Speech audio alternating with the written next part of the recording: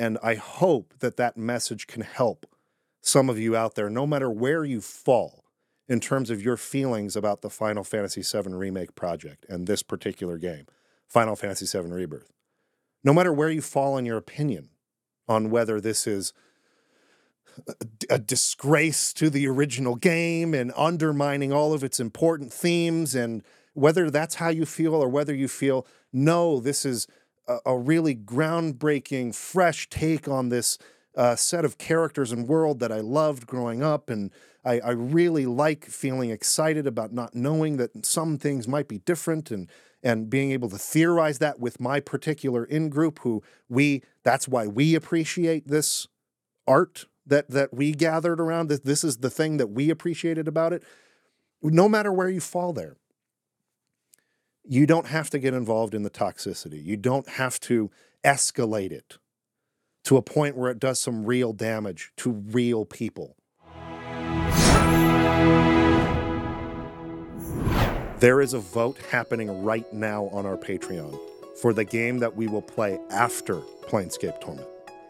That vote will only be live of the time of the upload of this video for like one more day, maybe two, because we will need to start playing the next game this weekend and preparing for it, because we're done with Planescape now. We're moving on to the next thing so that we can be ready for the next series. So we are doing a vote between Xenosaga 2 and 3 back to back. So that's option 1, finishing the Xenosaga series.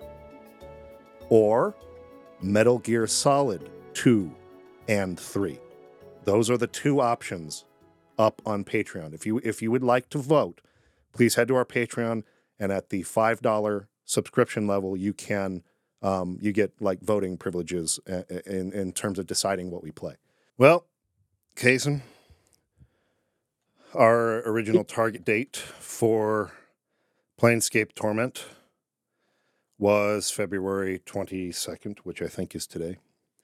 We're pushing that back one more week. Yeah. We need one more week to prepare for that.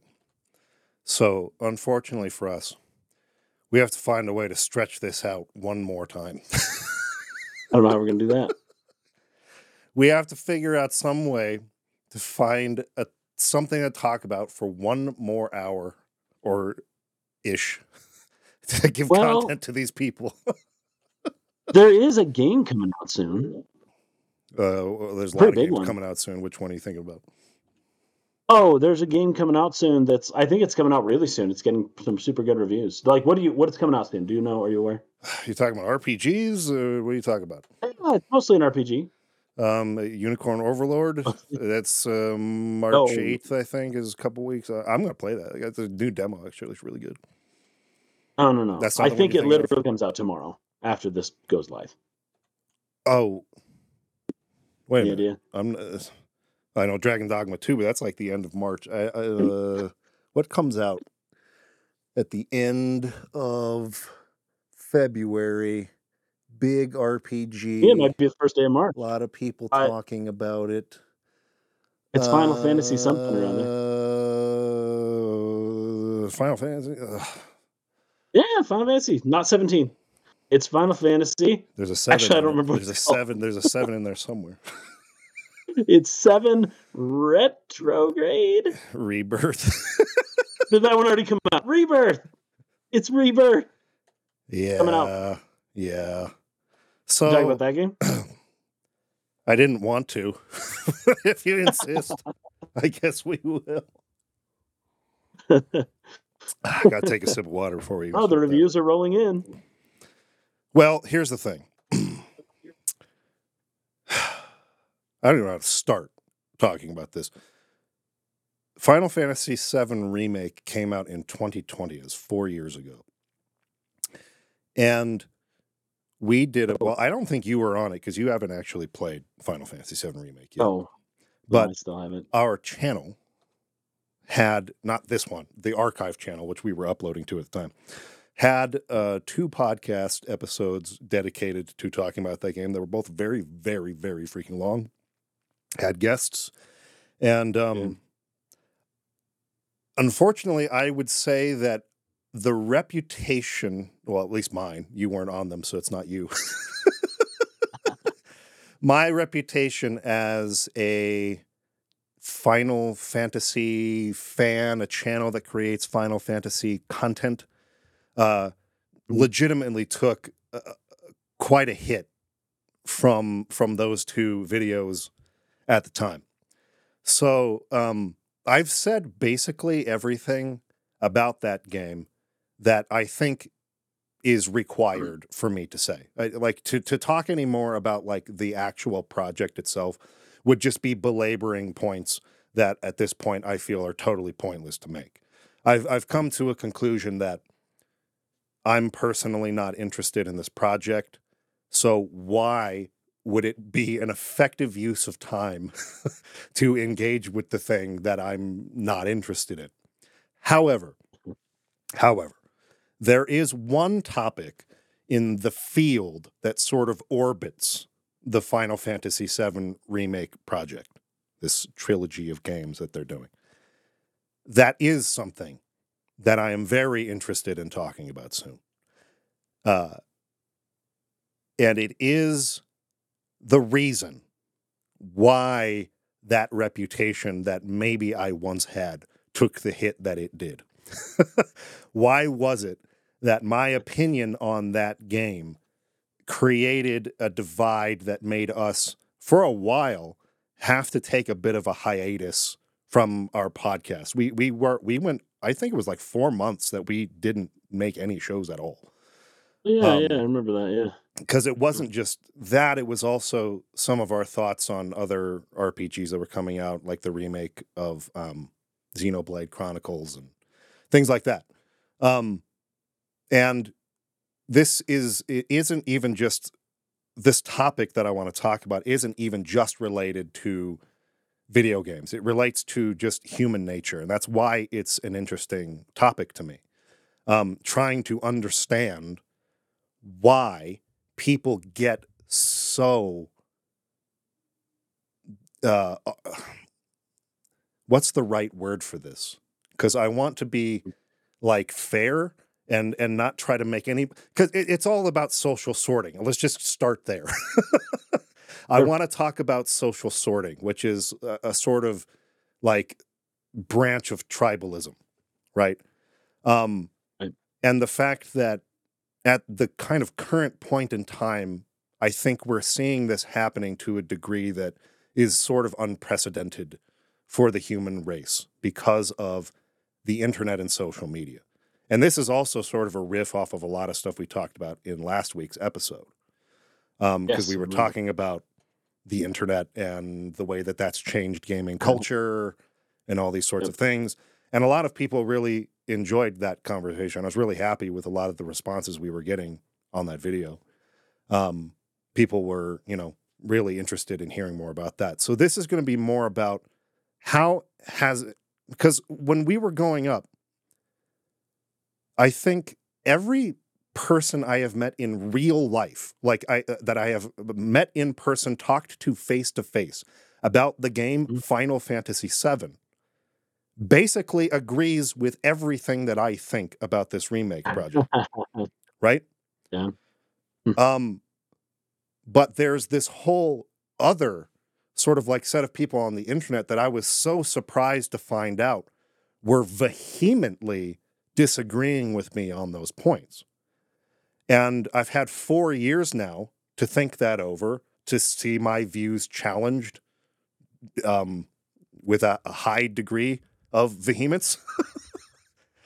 A lot of people didn't want to engage with our content anymore who once liked us. Again, not you, it was me, because you haven't even played the game. And you still want to, from what I understand. I do. I want to play it when I'm back in Japanese, and I want to play the whole game in Japanese. That'll be fun. Yeah.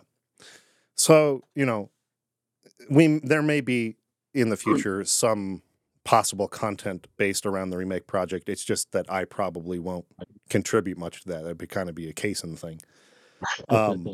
But I think since then, from like 2020 to now. I mean, it started a little bit before then. My sort of like real intense observation of social discourse, like the way that people engage with each other about disagreements online.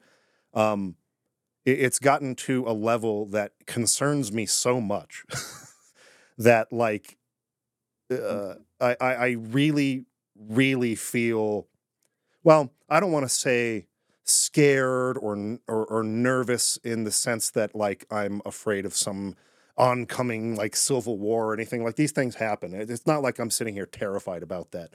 That's it happens. But what I think my mind has been trying to wrap itself around is, why is this happening?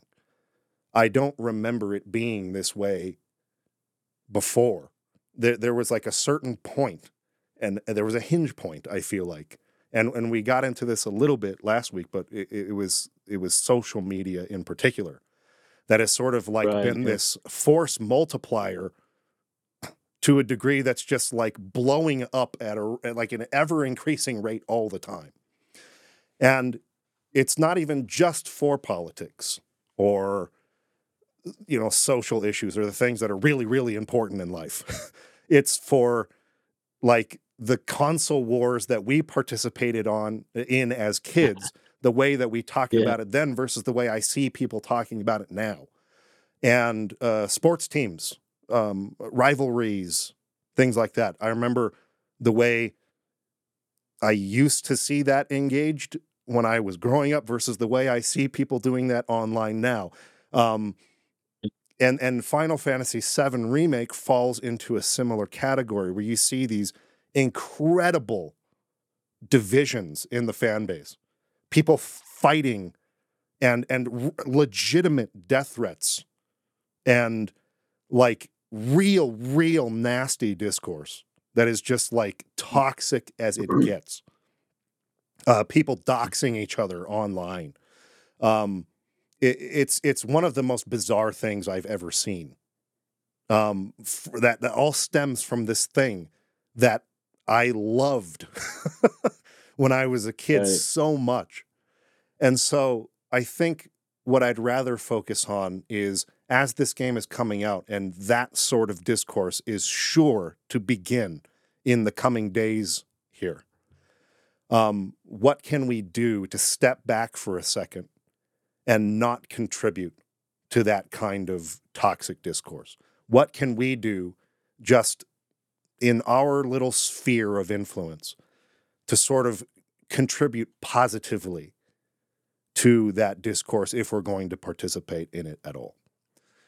So that's kind of where I want to go with this. I want to pass it to you for a second and maybe get some of your thoughts. I don't even know if you've seen what I've seen, and so this may kind of be a Oh, little bit out of your I haven't. wheelhouse. So, as in regards I to that, haven't. yeah, I've heard like the game coming out. It's getting good reviews. Everyone's saying, "Hey, if you didn't like the first remake, like you have to try this one. Apparently, it's going to be a lot more truthful and a lot better." Something like that. I haven't seen any of what you're talking about, other than don't really follow video game stuff anymore. yes. So I just haven't seen it really at all. Well, I see it elsewhere though, as you pointed out. I think that actually leads into a really good launching point for this discussion, which is Good. um, it's kind of been the prevailing idea in the last maybe decade or so that the internet and social media has sort of created these bubbles in which people live, that algorithms track the things that you like and click on, and that in doing so feed you more of those things that you like and click on. And in No, it doing, does do that. yeah, it does. But let me kind of come full circle on this. So the idea was that the algorithms are putting us all into these echo chambers, and that because of this, we are hearing more and more and more, or being reaffirmed all the time, the things we believe, and that is sort of radicalizing people. That thought has been challenged by more recent studies, which are saying, yes, the algorithms feed you more things you like, but it's not what you like necessarily. It's what you click on and engage with. And Ha ha unfortunately, ha. we That's do a a good lot point. more clicking and engaging on things that we disagree on, Yes. or that are threatening to us, or scary, or that Yeah. that are opposed to our worldview, because those things feel threatening to us. And then you see more of that Yes. because you So engaged with it.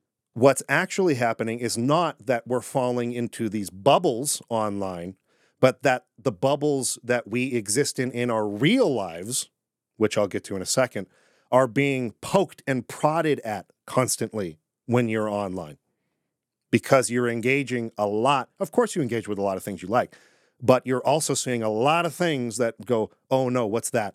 And that's especially the way media works, right? Like news. They're constantly bombarding you with like bad news headlines that make you go, oh my gosh, what's happening? And that this is actually what is sort of creating this incredible division between people, and the reason why our public discourse has become so poisonous, because we are feeling almost constantly threatened and attacked all the time as we use our phones throughout the day. And that in your real life, where you have a much smaller and isolated community, whether this is your family, your small social groups you belong to, your church, whatever it is, in that community, which is much, much smaller, you're surrounded by people who are much more like-minded to you. And that social bubble is being poked and prodded at when you're on the internet all the time. I thought that was fascinating. And it sort of flips the table a little bit on what I thought was the cause of the problem. Because this is something, I mean, we've had, I don't know how many games we've covered now on the podcast, but it comes up fairly frequently. And we've talked about it a lot in a lot of different podcasts. This sort of tribalistic tendency that is bred into us. It's part of our DNA. It's part of our nature. It's instinctual, right? People, in order to survive, we're talking about tens, hundreds of thousands of years ago, relied on the cooperation of their small tribes to survive. Being isolated was the most dangerous thing. So your best chance for survival was to get a part of a strong group, a strong local group, that and cooperate with those people. And if you did that the best, the team that did that best won. They survived longer, right? So it's literally bred into us to seek out tribes. This is it's just a part of human nature. We can't help it. Our DNA makes us do it. Now, as we left the small tribes and villages and kind of came into larger civilizations, cities, things like that, you start to have, again, it's still a fairly isolated thing. I think a lot of people didn't necessarily travel beyond the small kingdoms and territories they belonged to, cities they were born in, things like that. So you still had a fairly isolated group of people, but it was much larger. So you would have a little bit more diversity of thought, people challenging what you think. And that's healthy. That's actually something that came up on a recent podcast as well. I think it was during Tactics Ogre, right? People were like, well, conflict, not all conflict is bad. And we were like, yes, that's true. Like, you actually need conflict. A healthy amount of conflict is good, because you can't just have your own viewpoint validated all the time. There's no growth that way. You need to be challenged. You need to feel like you need to evolve or adapt to changing circumstances in order for your local group, tribe, whatever, to continue thriving and growing and succeeding. So there needs to be a certain amount of healthy conflict, but there's also a certain amount of social glue that is required to keep those dissenting opinions together and unified in a way that that kind of creates an equilibrium between those things, and the people can continue to grow and thrive. However, with the internet, and not necessarily the early internet, which which is what they're saying more closely resembled that kind of larger but still isolated community, right? The internet was highly fractured early on with just thousands of forums and places where you Yeah. could go and talk to people. And so it was still fairly successful at giving you the opportunity to meet people you wouldn't otherwise and have your ideas challenged while still keeping you contained in this little group that more or less still had a social glue, a thing to which we were congregating around that unified us. That topic, that Right. thing that you were interested in. Let's call it a Final Fantasy VII forum. Sure. Right?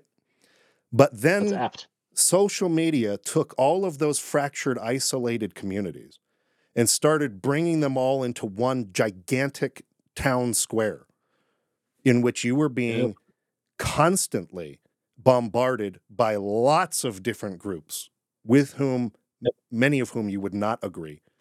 And that this is the cause of this sort of rampant, poisonous social discourse that we're having. I Well, found that's that to interesting be because it's fascinating. nuance. It's a little bit different take. It's still similar. It's still social media is like something of a poison, but it's more something like it's in a little bit of a different way than I think most people think about it. Yeah, absolutely.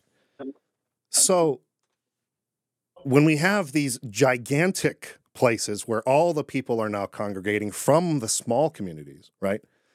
You find YouTube and Twitter and Facebook and Instagram and whatever else, these giant places now where I can Yep. come across a gaming community, maybe a Final Fantasy VII centered sort of community that has a very different reason for appreciating that game than the reasons that I had. Right? So when I said earlier, every person I've met in real life, face to face, agrees with me on the things I think about Final Fantasy VII, there is a very good reason for that. That's because my brain sorted people I was meeting in real life and located, aha, there's the person who thinks like me. I'm going to be friends with that person. We have things in common. I like you. Right. I don't You're a good guy. I don't waste my time in real life over here arguing with this person who had a different of opinion than me.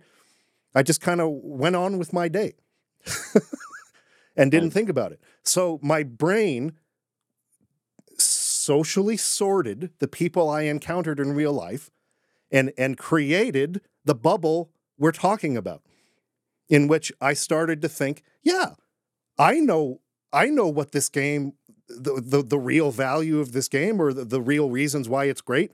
And everybody I know also agrees with me about that. But it's not because everybody agrees with me about it. It's because my brain did this work that I wasn't really even conscious of to find the people who do agree with me on this. And we bonded because of that agreement on that central reason why we appreciated the game. But this was also happening for all these other people had totally different reasons for appreciating the game. Let's take two particular reasons that someone might appreciate Final Fantasy VII as good examples. I would say a lot of the people, well, you and me, for instance, Kason and I, and then the people who are in our Discord who came into our community are really centered on strong thematic underpinning. What is the core central theme of this game? What is it trying to say? What is the story really about at its core? That had a message that spoke to me, that made me rethink things about my life, that made me ponder about the sacredness of life itself.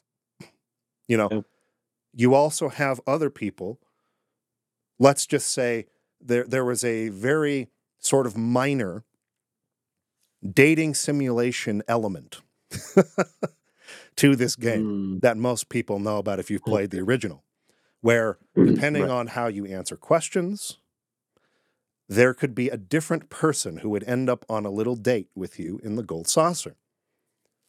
That resembled, to some degree, minor degree, like dating simulation games of the time, right? Sort of like took a little piece of that genre and sort of like just incorporated it into this.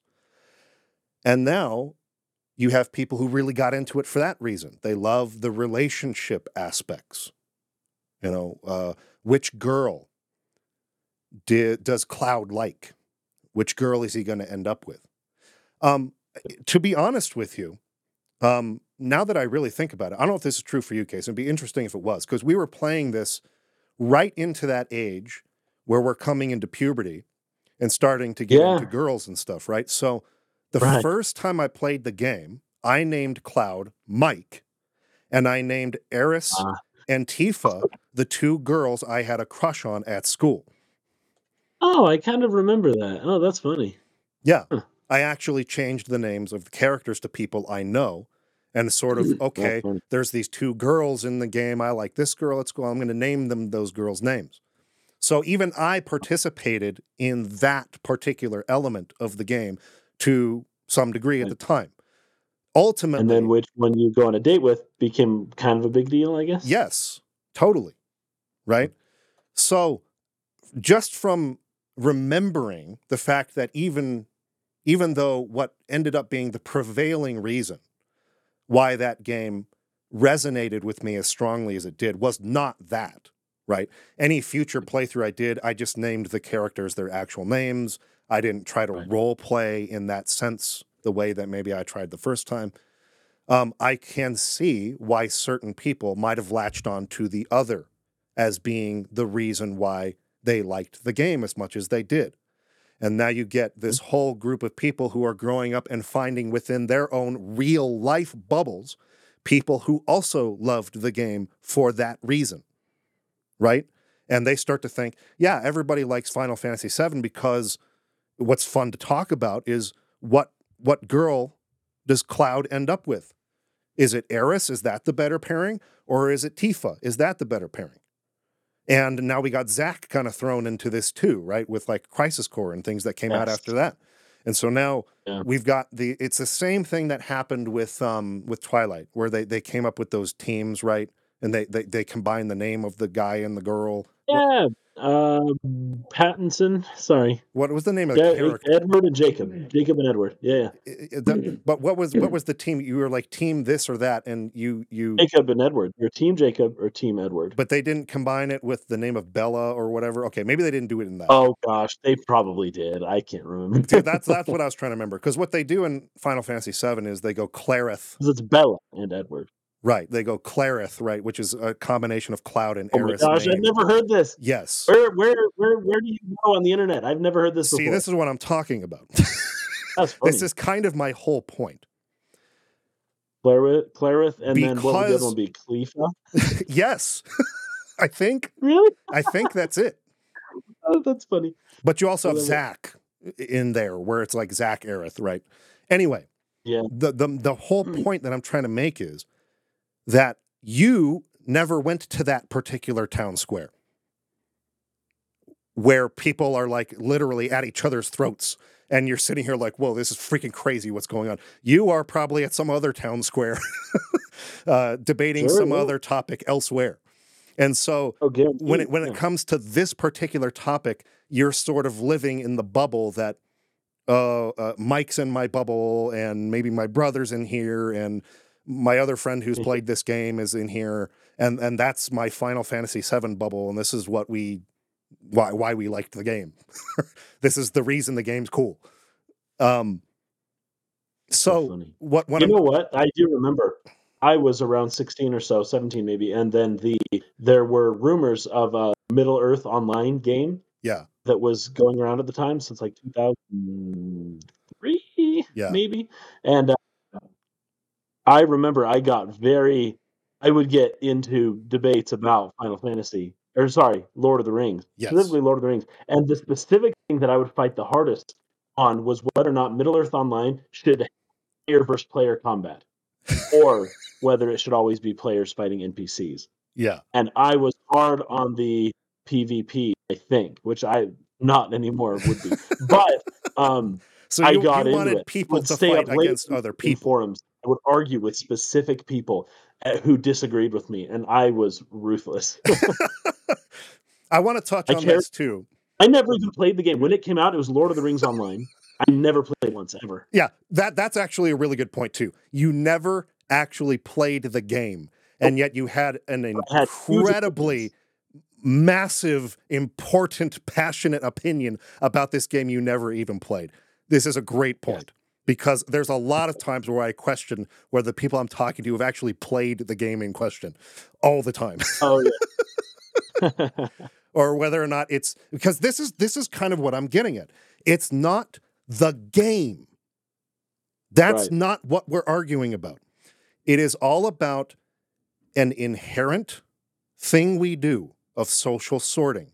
The reason we socially sort is because we want to put ourselves into a group that give us a sense of belonging, a sense of friendship, love, whatever you want to call it, and creating a sense of identity through which you can express yourself. These are very important things to people. I need a place where I belong, a place where I can feel I'm understood and loved, and a place that I can take from that community and use as a badge to say something about myself, to identify with and use that to create an identity for myself with.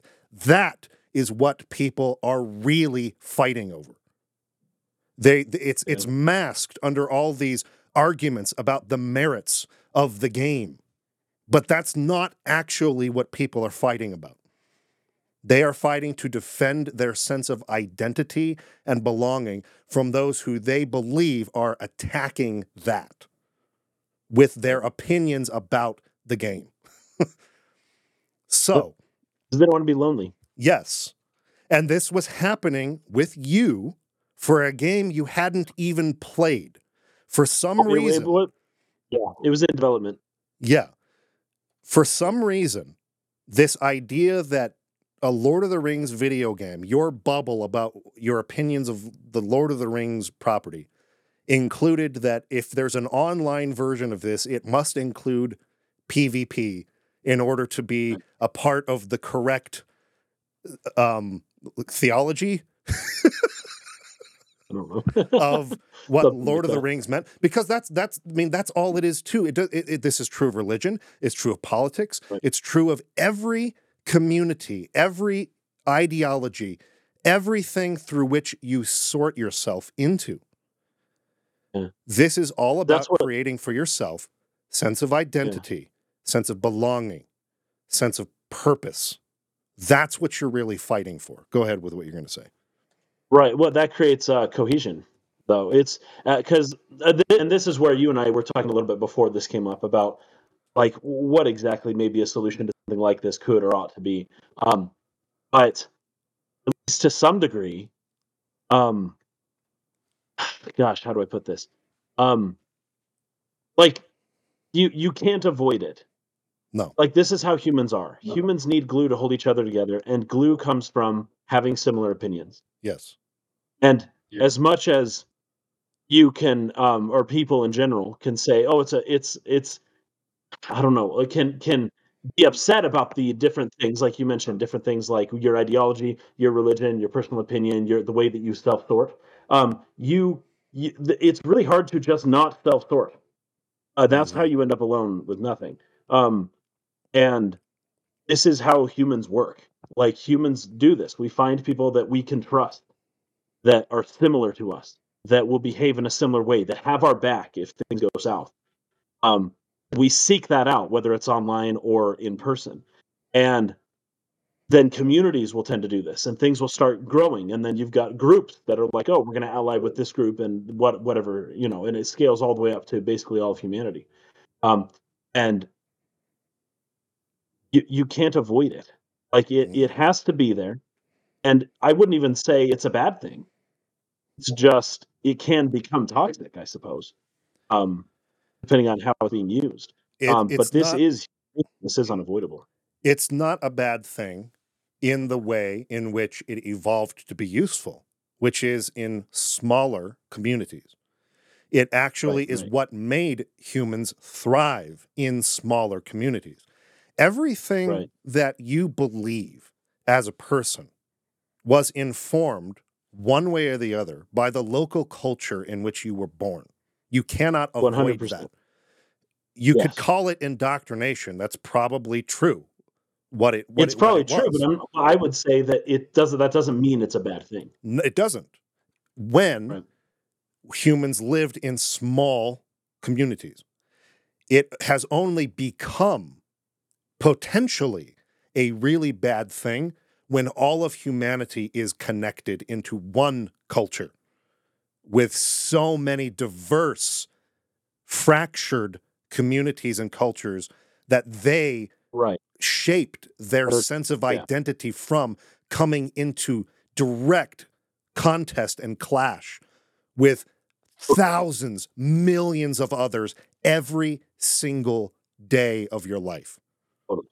Yeah. But I'm just saying that you can't have it any other way. If you want every human in the world to communicate with each other, this is the human brain. This is how humans are. Yes. So, unfortunately, evolution works very, very, very slowly. Yes. So, Very. in order for us to succeed in the world that is developing very quickly around us, we need to be able to adapt to it. The problem is, we're not going to be able to adapt fast enough to this Oh, particular never. thing. We Yeah. cannot change the fact that we need to feel that social glue keeping us together, and that needs to come from rallying and uniting around a central set of ideological principles. But if we're all going to be connected, we're going to be surrounded by, again, thousands of communities Yeah. who are in direct opposition to those ideological principles. So what do we Always. do? And here's the thing. I don't know if I want to quite get into that topic yet. That's probably where we want to leave off at the end, because Kason and I may even have differing views on how we actually tackle that problem. In fact, I'm sure many people have differing views, and that's kind of what the conversation needs to be about, because it needs to be addressed. But what is the best answer?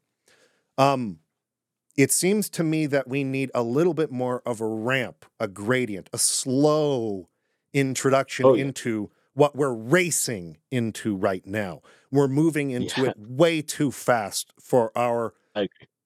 evolution to be able to help us adapt to.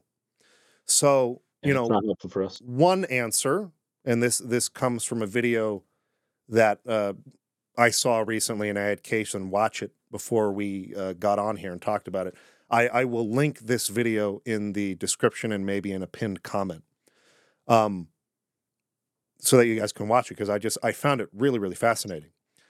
But one idea is to kind of maybe step back from these social media monopolies and empires Yeah. where The big centralized websites. yes, where all of these people are, coming in contact with each other all the time, and Right. fracture the internet's communities back into something more like it was at the beginning, where, Which you can always do yourself.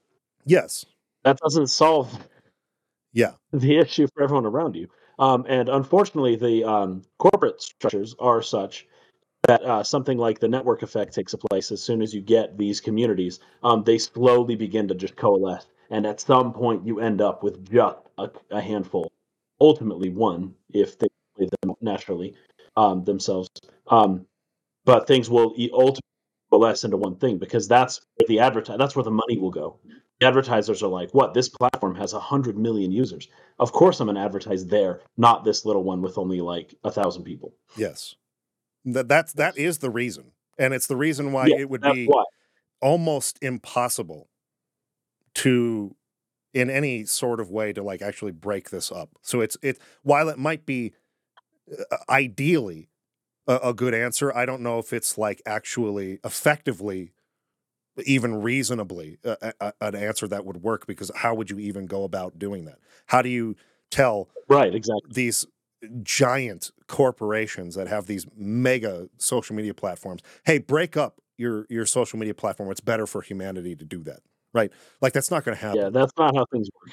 So I don't even want to, outside of just like pitching that out there as an idea that video sort of put forth, that I thought, yeah, ideally, I think that could be a starting point. Again, and we talked about this recently too in our Tactics Ogre series. We individually cannot do anything to change the world, really. I mean, there are some people who have more power than others. Maybe you have more influence than others. There's more you can do. But for the most part, the average person watching, there's not really much within your sphere of influence that you can do to change the world or to change this aspect of human nature. The only thing you can do is change yourself. Yep, all you have to do is decide what to do with the time That that is is given given to to you. you. Exactly right. So while you might not be able to reach into your DNA and manipulate the code and take this particular tribalism out of you, maybe that's a potential more short-term answer now that we're getting closer on that. But I don't know if anyone agreed to that, so maybe it's not. But gene manipulation, that sort of thing.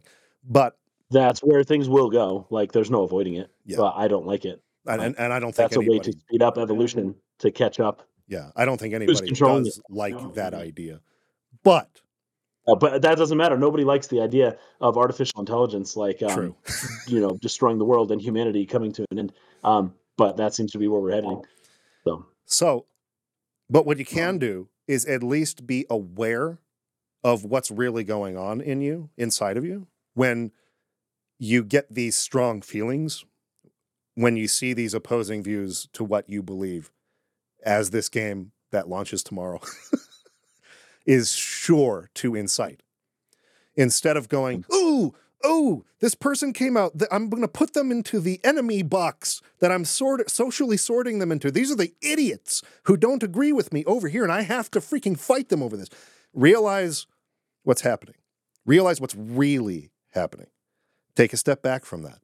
You have this sort of cognizant, higher thinking part of your brain right here behind your freaking forehead that you can use to go, hold on a second. Emotional part back there. This actually isn't all that serious.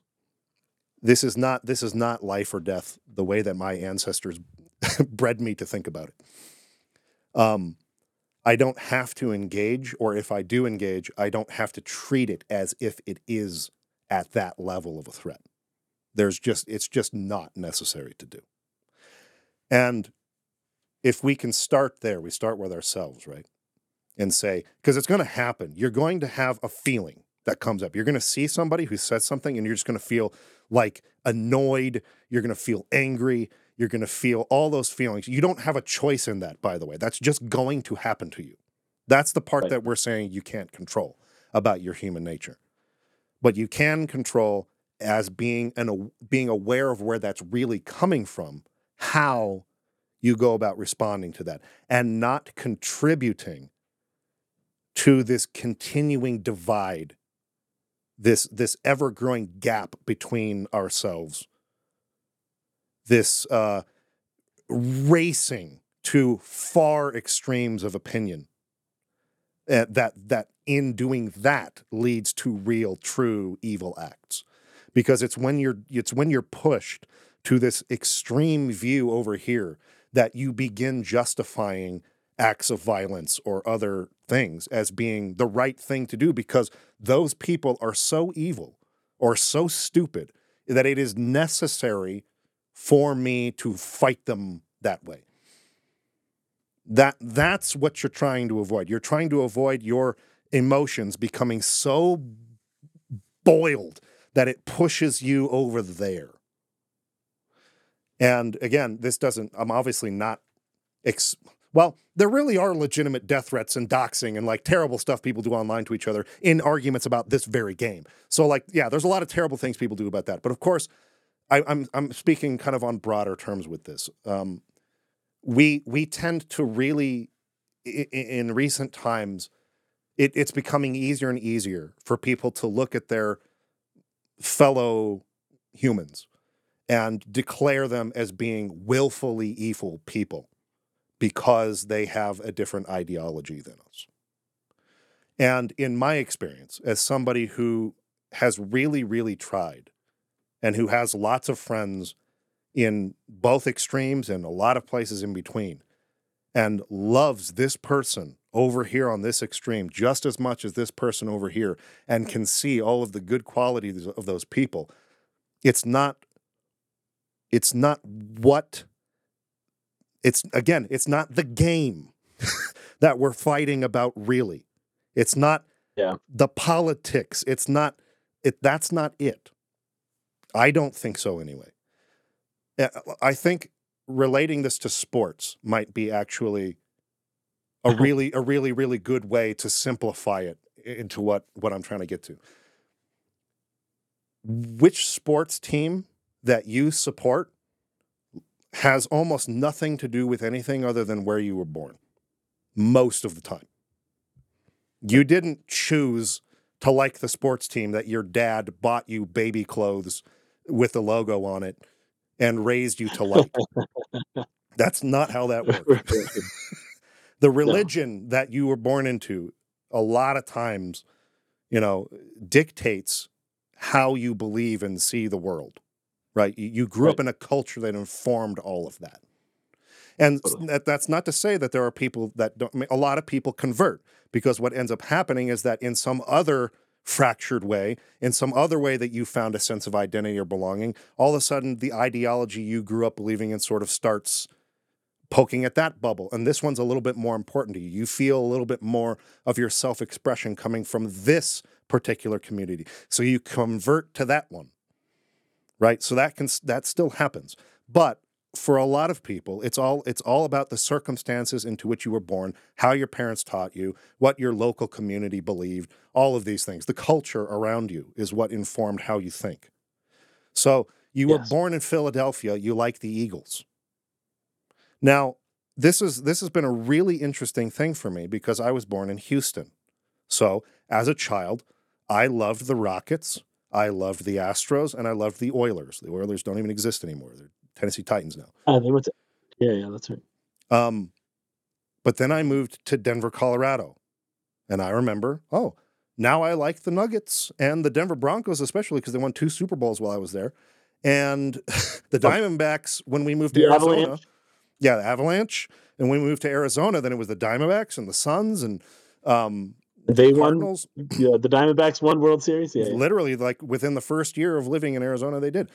But the more that I moved around, I feel like I got to this point where I started to see how silly that was, right? Like, there is no, like, why do I like this team?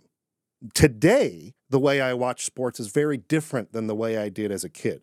To me, it was all about the colors of the uniforms, the logo, and like those things, the image of that branding was, and this was actually true. I think Landon told us about this several years ago when we were all still working together. Maybe you remember this, Kaysen, about the way that people revered tech brands in a very similar way. There was like studies of the brain that showed a very similar reaction to people who saw religious symbols, whether it be the cross or whatever religion. Again, the branding, the symbol. It's the brand. Well, that's how brands determine their symbols. It is sort of like a religious kind of thing. Yes. Like Mazda. Mazda has the flame. A lot of people don't know this. That's what the M is for Mazda. It's actually a flame. Yeah. The reason is because there was a Persian, Zoroastrian god named Mazda, Ahura Mazda, and the symbol of Mazda was a fire, right? So they literally took a different culture's religious symbol for their god and just applied it to the company and then started selling cars. Yeah. And so this is the same exact principle through which people have been, I'll call it, manipulated or indoctrinated. Like Kaysen said earlier, that might not always be a bad thing. And I don't think it's always a bad thing in brands. It's unavoidable. If you think it's a bad thing, it's just, what do you call it? It's first principle. It's just the default state. These are the building blocks you have to work with. This is how people are. Yes. If you're going to define that as bad inherently, you've got a problem. So you're going to have to find a way to make good out of the building blocks that exist. Let, That's more or less what I'm saying. let me put it this way then. It's not the fact that humans revere symbols or use symbols as a way to represent their identities that is bad. But what can be bad is the way that bad actors use those symbols to influence people. That is totally true. Yes. So that's more of what I'm getting at when I say these are used to indoctrinate or manipulate people, right? So safeguard your symbols, people. Yes. Don't let the bad actors. The swastika was like a really important religious That's a symbol great before. example. It's a great example of what I'm talking Or about. it changed, and it's like, guard that symbol. It's a powerful symbol. It was a very powerful symbol. Yes. And basically, we've lost any use of it now because somebody allowed a bad actor to use it to unify people to a horrific cause. And now the symbol is forever ruined. But that was a powerful symbol of unification and religious worship before that. Yes. And so symbols are important. People pay a lot of money for artists and anthropologist type people to help design their company logo, for Yes. example. The apple and for Macintosh, the apple, Yeah. that's the forbidden fruit, and that's what it is. And it's got a bite out of it because they're like, this is the knowledge. Like they're pretty open about what they're doing. But that's the symbolism that they're using for their products. Yes. So this is just a fact about human nature and the way that we think, the way we identify ourselves with ideas, with ideologies. And again, the core reason for the individual is safety, a place to belong, a place to feel loved and understood, and a place to self-express. Those are like on the hierarchy of human needs. Those are not bad things. You need to have those things in your life to live a fulfilled life. And people find them in different places, right? So that's not bad.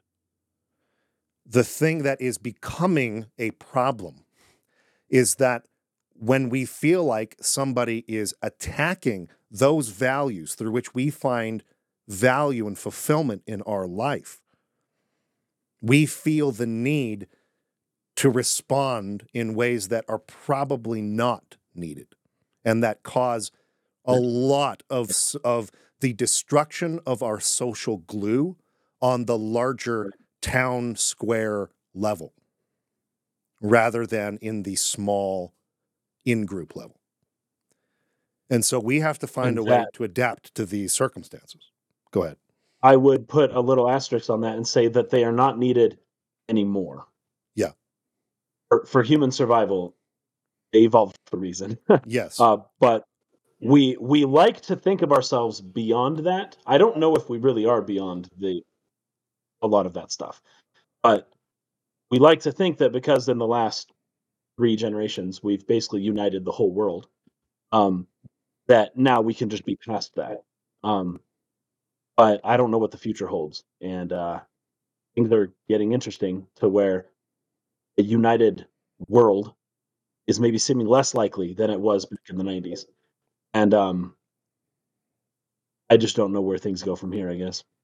That's actually such a great Things point. can get bad again. Things can get very bad again. Yeah, that is such a great point.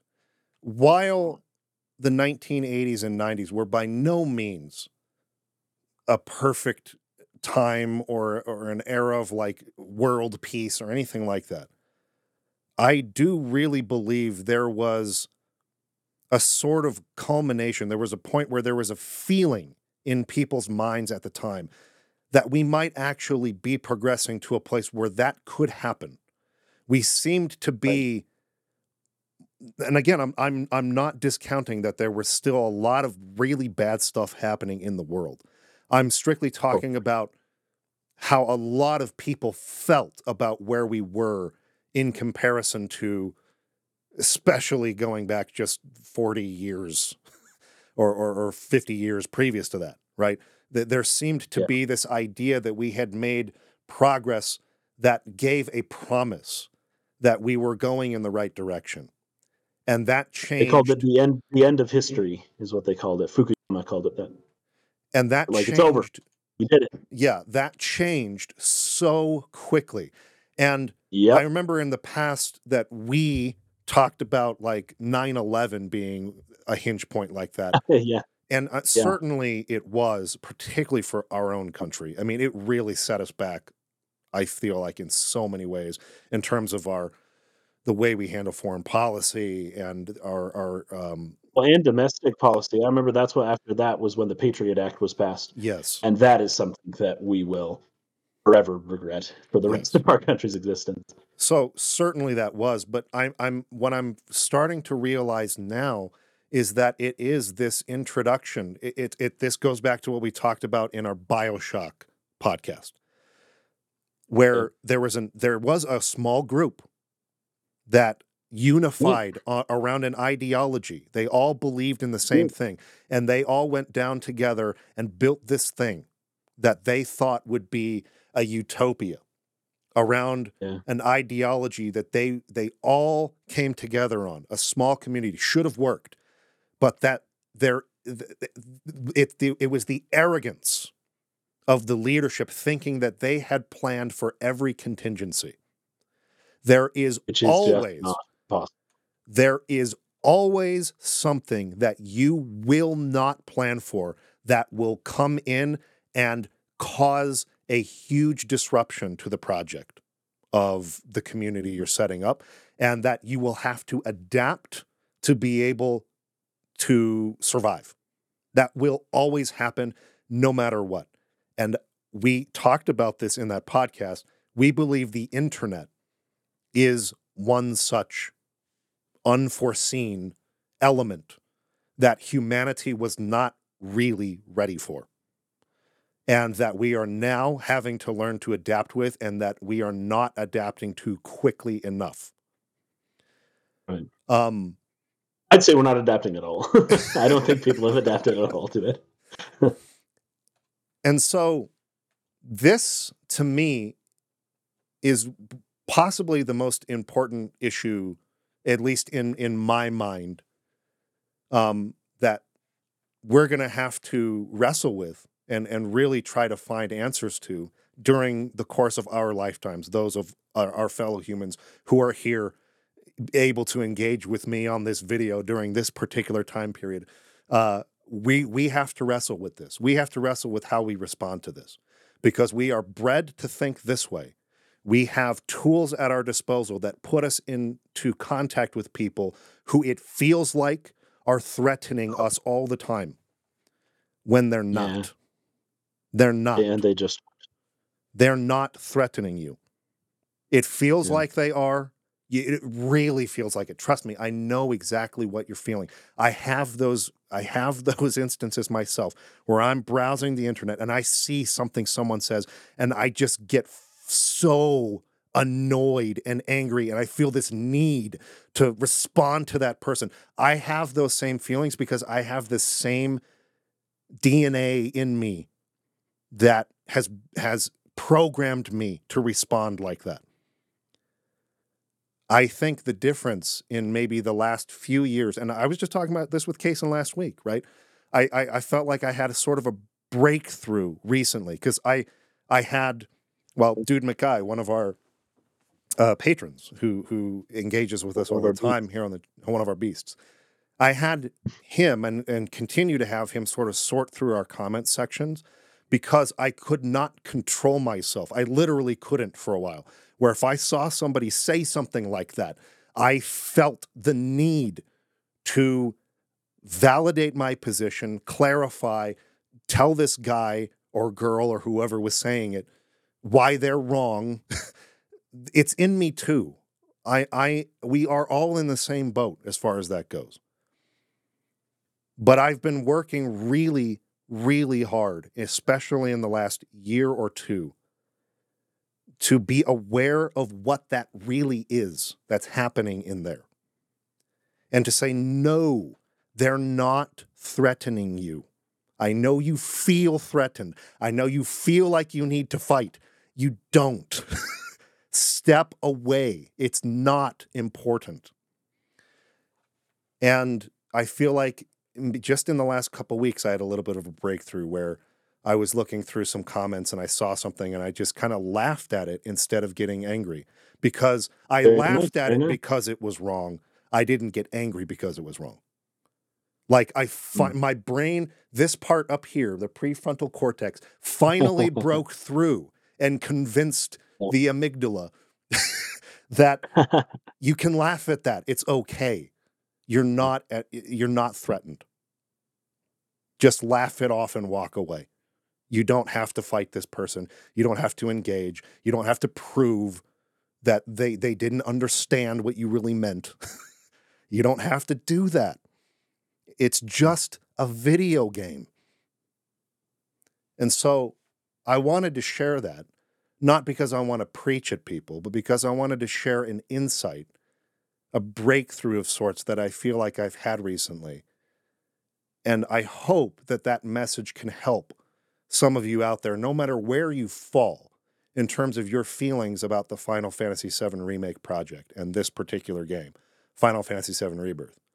No matter where you fall in your opinion on whether this is a disgrace to the original game and undermining all of its important themes, and whether that's how you feel or whether you feel, no, this is a really groundbreaking, fresh take on this set of characters and world that I loved growing up, and I really like feeling excited about not knowing that some things might be different, and being able to theorize that with my particular in-group that's why we appreciate this art that we gathered around. This is the thing that we appreciated about it.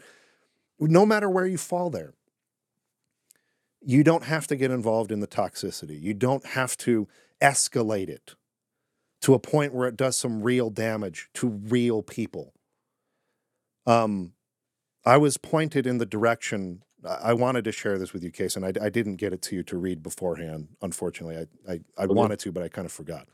And this actually happened several years ago. There was an article that was shared with me by Night Sky Prince, because I was kind of asking him if he could point me in the direction of some examples of some of this fighting online that I could use in sort of building my case, this is the case I wanted to make, but I wanted to use some examples.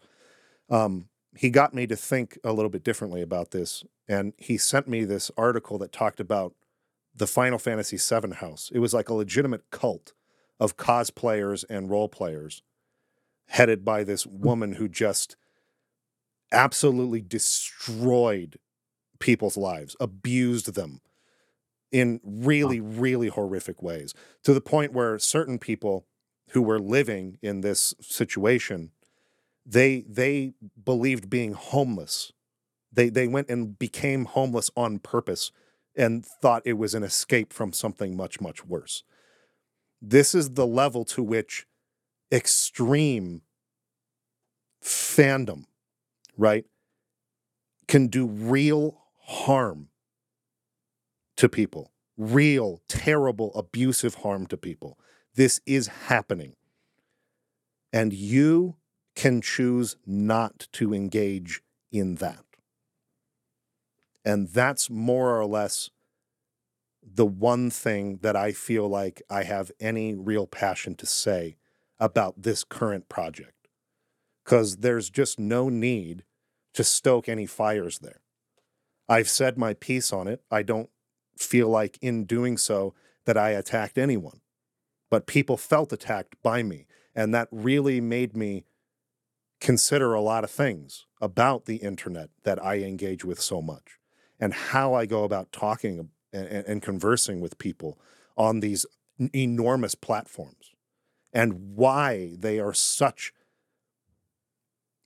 I don't know, a beacon of this kind of toxicity, or can be. Again, I don't want to paint them as being, because there's a lot of good that comes from it. There are all kinds of people who I've met that I never would otherwise because of these platforms.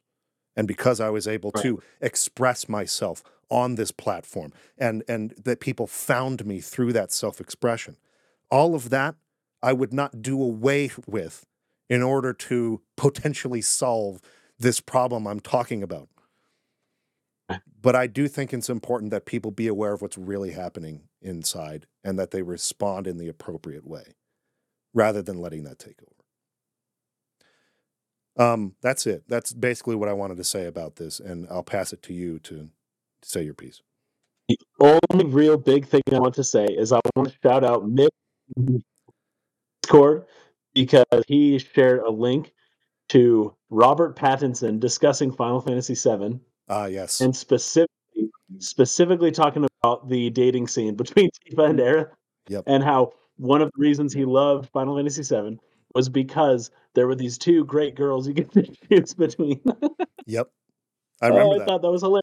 I It was like remember a that. merger of the Twilight thing and the whole F7 thing, just like all into one. It's beautiful. We should totally put it up on the screen briefly. No, totally. Because he was talking with one of his fellow actors for some movie that they were promoting at the time, and trying to convince her why this game was so great. And what she heard was basically this misogynistic point of view behind why, and she like rejected that, right? Because again, this is what I'm talking about with being introduced to people who are diametrically opposed to your ideologies and seeing through a lens that is not accurate about what was really special about that thing. He just expressed it in a way that happened to prick at her bubble. That's funny. And so she dismissed it kind of right off the bat for that reason, right? This gets right at the core of what I'm talking about. And that would not have been the way I would have pitched why that game was amazing. And maybe if I had talked about the fact that this game got me to think about putting gasoline in my car for the first time in my life, maybe she would have had a different opinion about whether that game might be worth looking at. You see what I'm saying? Everybody has a different reason for why they valued it.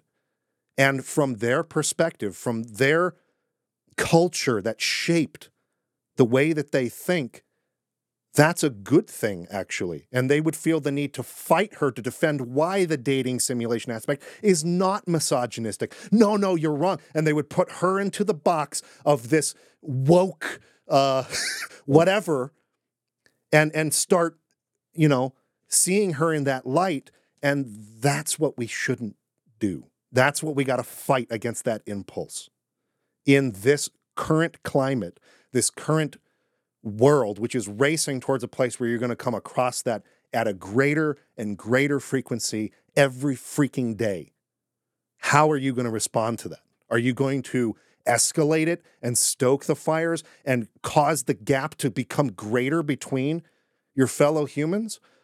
Or are you cognizant enough to be aware of what's really happening and try to bridge those gaps and quell those fires and calm people down and express yourself better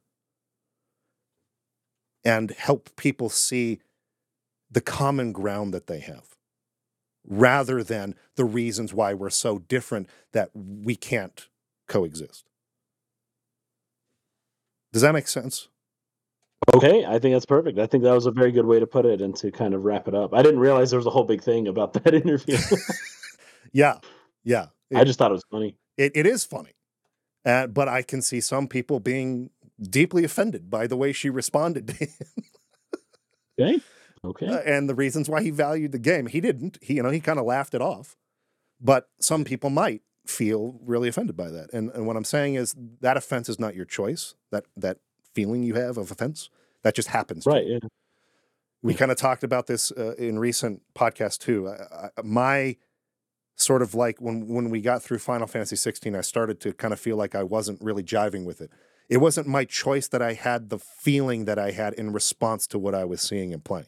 That just happened. I didn't choose to feel that way. The feeling arose inside of me. And what we do is something called post hoc reasoning, where we go back and try to rationalize why I felt that way. And none of that reasoning is the actual reason why it happened. It just happened. You didn't choose it. It just emerged in you. And it was part of, one, your genetics, but two, the culture you grew up in, and 1,000 other factors that formed you into the person that you are, and that emerged inside of you. And now you feel this need to justify or reasonably explain yourself and validate it. And that's most of the time not necessary. You can just say, I like the Final Fantasy VII Remake project. And even though you don't, I don't have to explain to you why. I don't have to justify it. I do. And if you don't have to justify it or argue it or explain it to me. I can shake your hand and say, that's cool, man. Too bad you didn't like it. That's $70 I wish I could give back to you. But I liked it. I'm going to play the next one, the end. And that can be the end of the conversation. That should be the beginning of this video, was you saying, I like the Final Fantasy VII Remake. That would be really the funny. lead. We'll find some way to make a clickbait hook into this to get people to watch it. But anyway, that's what I felt inspired to say about this game now that it's coming out. And it'll be the end of anything I have to say about it. I will not be playing the game. I will not be discussing it. I will not be participating in any way. I don't know, man. You might have to answer some of my questions. I might. I'll talk about it with you. I just won't talk bring about you it. on along briefly. That would be something I'd be willing to do, is watch you play this for the first time. But what I'm not going to do is contribute to or even create a place from which that can begin happening in my comment section, is what I'm getting at. Oh, gotcha.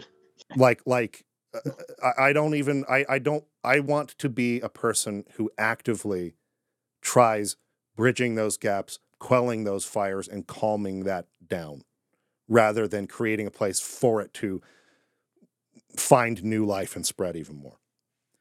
So that's all I'm going to say about Final Fantasy VII Rebirth. Anything you'd like to add before we conclude? No, actually, I think I'm good. All right. Thanks Sorry, for watching, guys, everybody. I felt a little sick today. My voice isn't doing great. Yeah, that's why Kaysen's remote, why he's not here in the studio with me today. But next week, we will start Planescape Torment. We will have Max Derritt on as a guest for all of the episodes of that series. Just to give you a taste of kind of like my feelings right now, I have never been much of a fan of this particular subgenre of RPG. Yeah, it's interesting. And I'll talk about the reasons why next week when we get started. But this particular type of like Obsidian's like the company that would make games like this, made sort of isometric, text-heavy CRPG that has very little in the way of presentational flair, very little animation. Yeah. I have never been a strong fan of this type of game in the past. And then I felt the same way as I was doing my playthrough for this new podcast, although I was enjoying very much a lot of the philosophy, and there's a lot of talking points there that I was very excited to talk about. But something clicked. I don't know why or how. Something really clicked in the last play session that I had, where I was like, oh, I'm actually having a lot of fun playing this game. This is crazy. I think I finally get this genre. So I am so stoked to begin this next podcast series on Planescape Torment. This is becoming rapidly one of my favorite games of all time. So look forward to that. We appreciate all of you. We should probably try to put this, if not at the beginning when we edit this, in the pinned comment at least, so people can see it. There is a vote happening right now on our Patreon for the game that we will play after Planescape Torment. That vote will only be live of the time of the upload of this video for like one more day, maybe two, because we will need to start playing the next game this weekend and preparing for it, because we're done with Planescape now. We're moving on to the next thing so that we can be ready for the next series. So we are doing a vote between Xenosaga 2 and 3 back to back. So that's option 1, finishing the Xenosaga series. Or Metal Gear Solid 2 and 3. Those are the two options up on Patreon. If you would like to vote, please head to our Patreon, and at the $5 subscription level, you can you get like voting privileges in terms of deciding what we play. So please go there if you'd like to contribute to that. If you really want it, because there's been people adding me on Twitter X lately that they felt we had abandoned Xenosaga, and I was trying to explain, no, we don't choose. Well, we choose what goes in the vote, but we don't choose if people vote what they vote for. So, but that's there now. So if you want to see us finish Xenosaga, now's the chance to make sure that that happens. Anyways, we appreciate you, everybody. Seriously, thank you for watching, for supporting, giving us a place where we can come and have these types of conversations. I know I won't speak for Kaysen, but I know that for me, this is some of the most enriching sort of parts of my life right now are these conversations that he and I have together. I look forward to these every week. I feel like I've changed massively as a person based on the insight that we've found, not just from the games we're playing and the philosophies they explore, but from him and the contributions he makes to those conversations. And the fact that you guys support that and watch it and make it possible for us to do this in the midst of our very busy lives and schedules and full-time jobs and families is, I don't know if I can express how much I appreciate that. So thank you. And we'll see you again next week.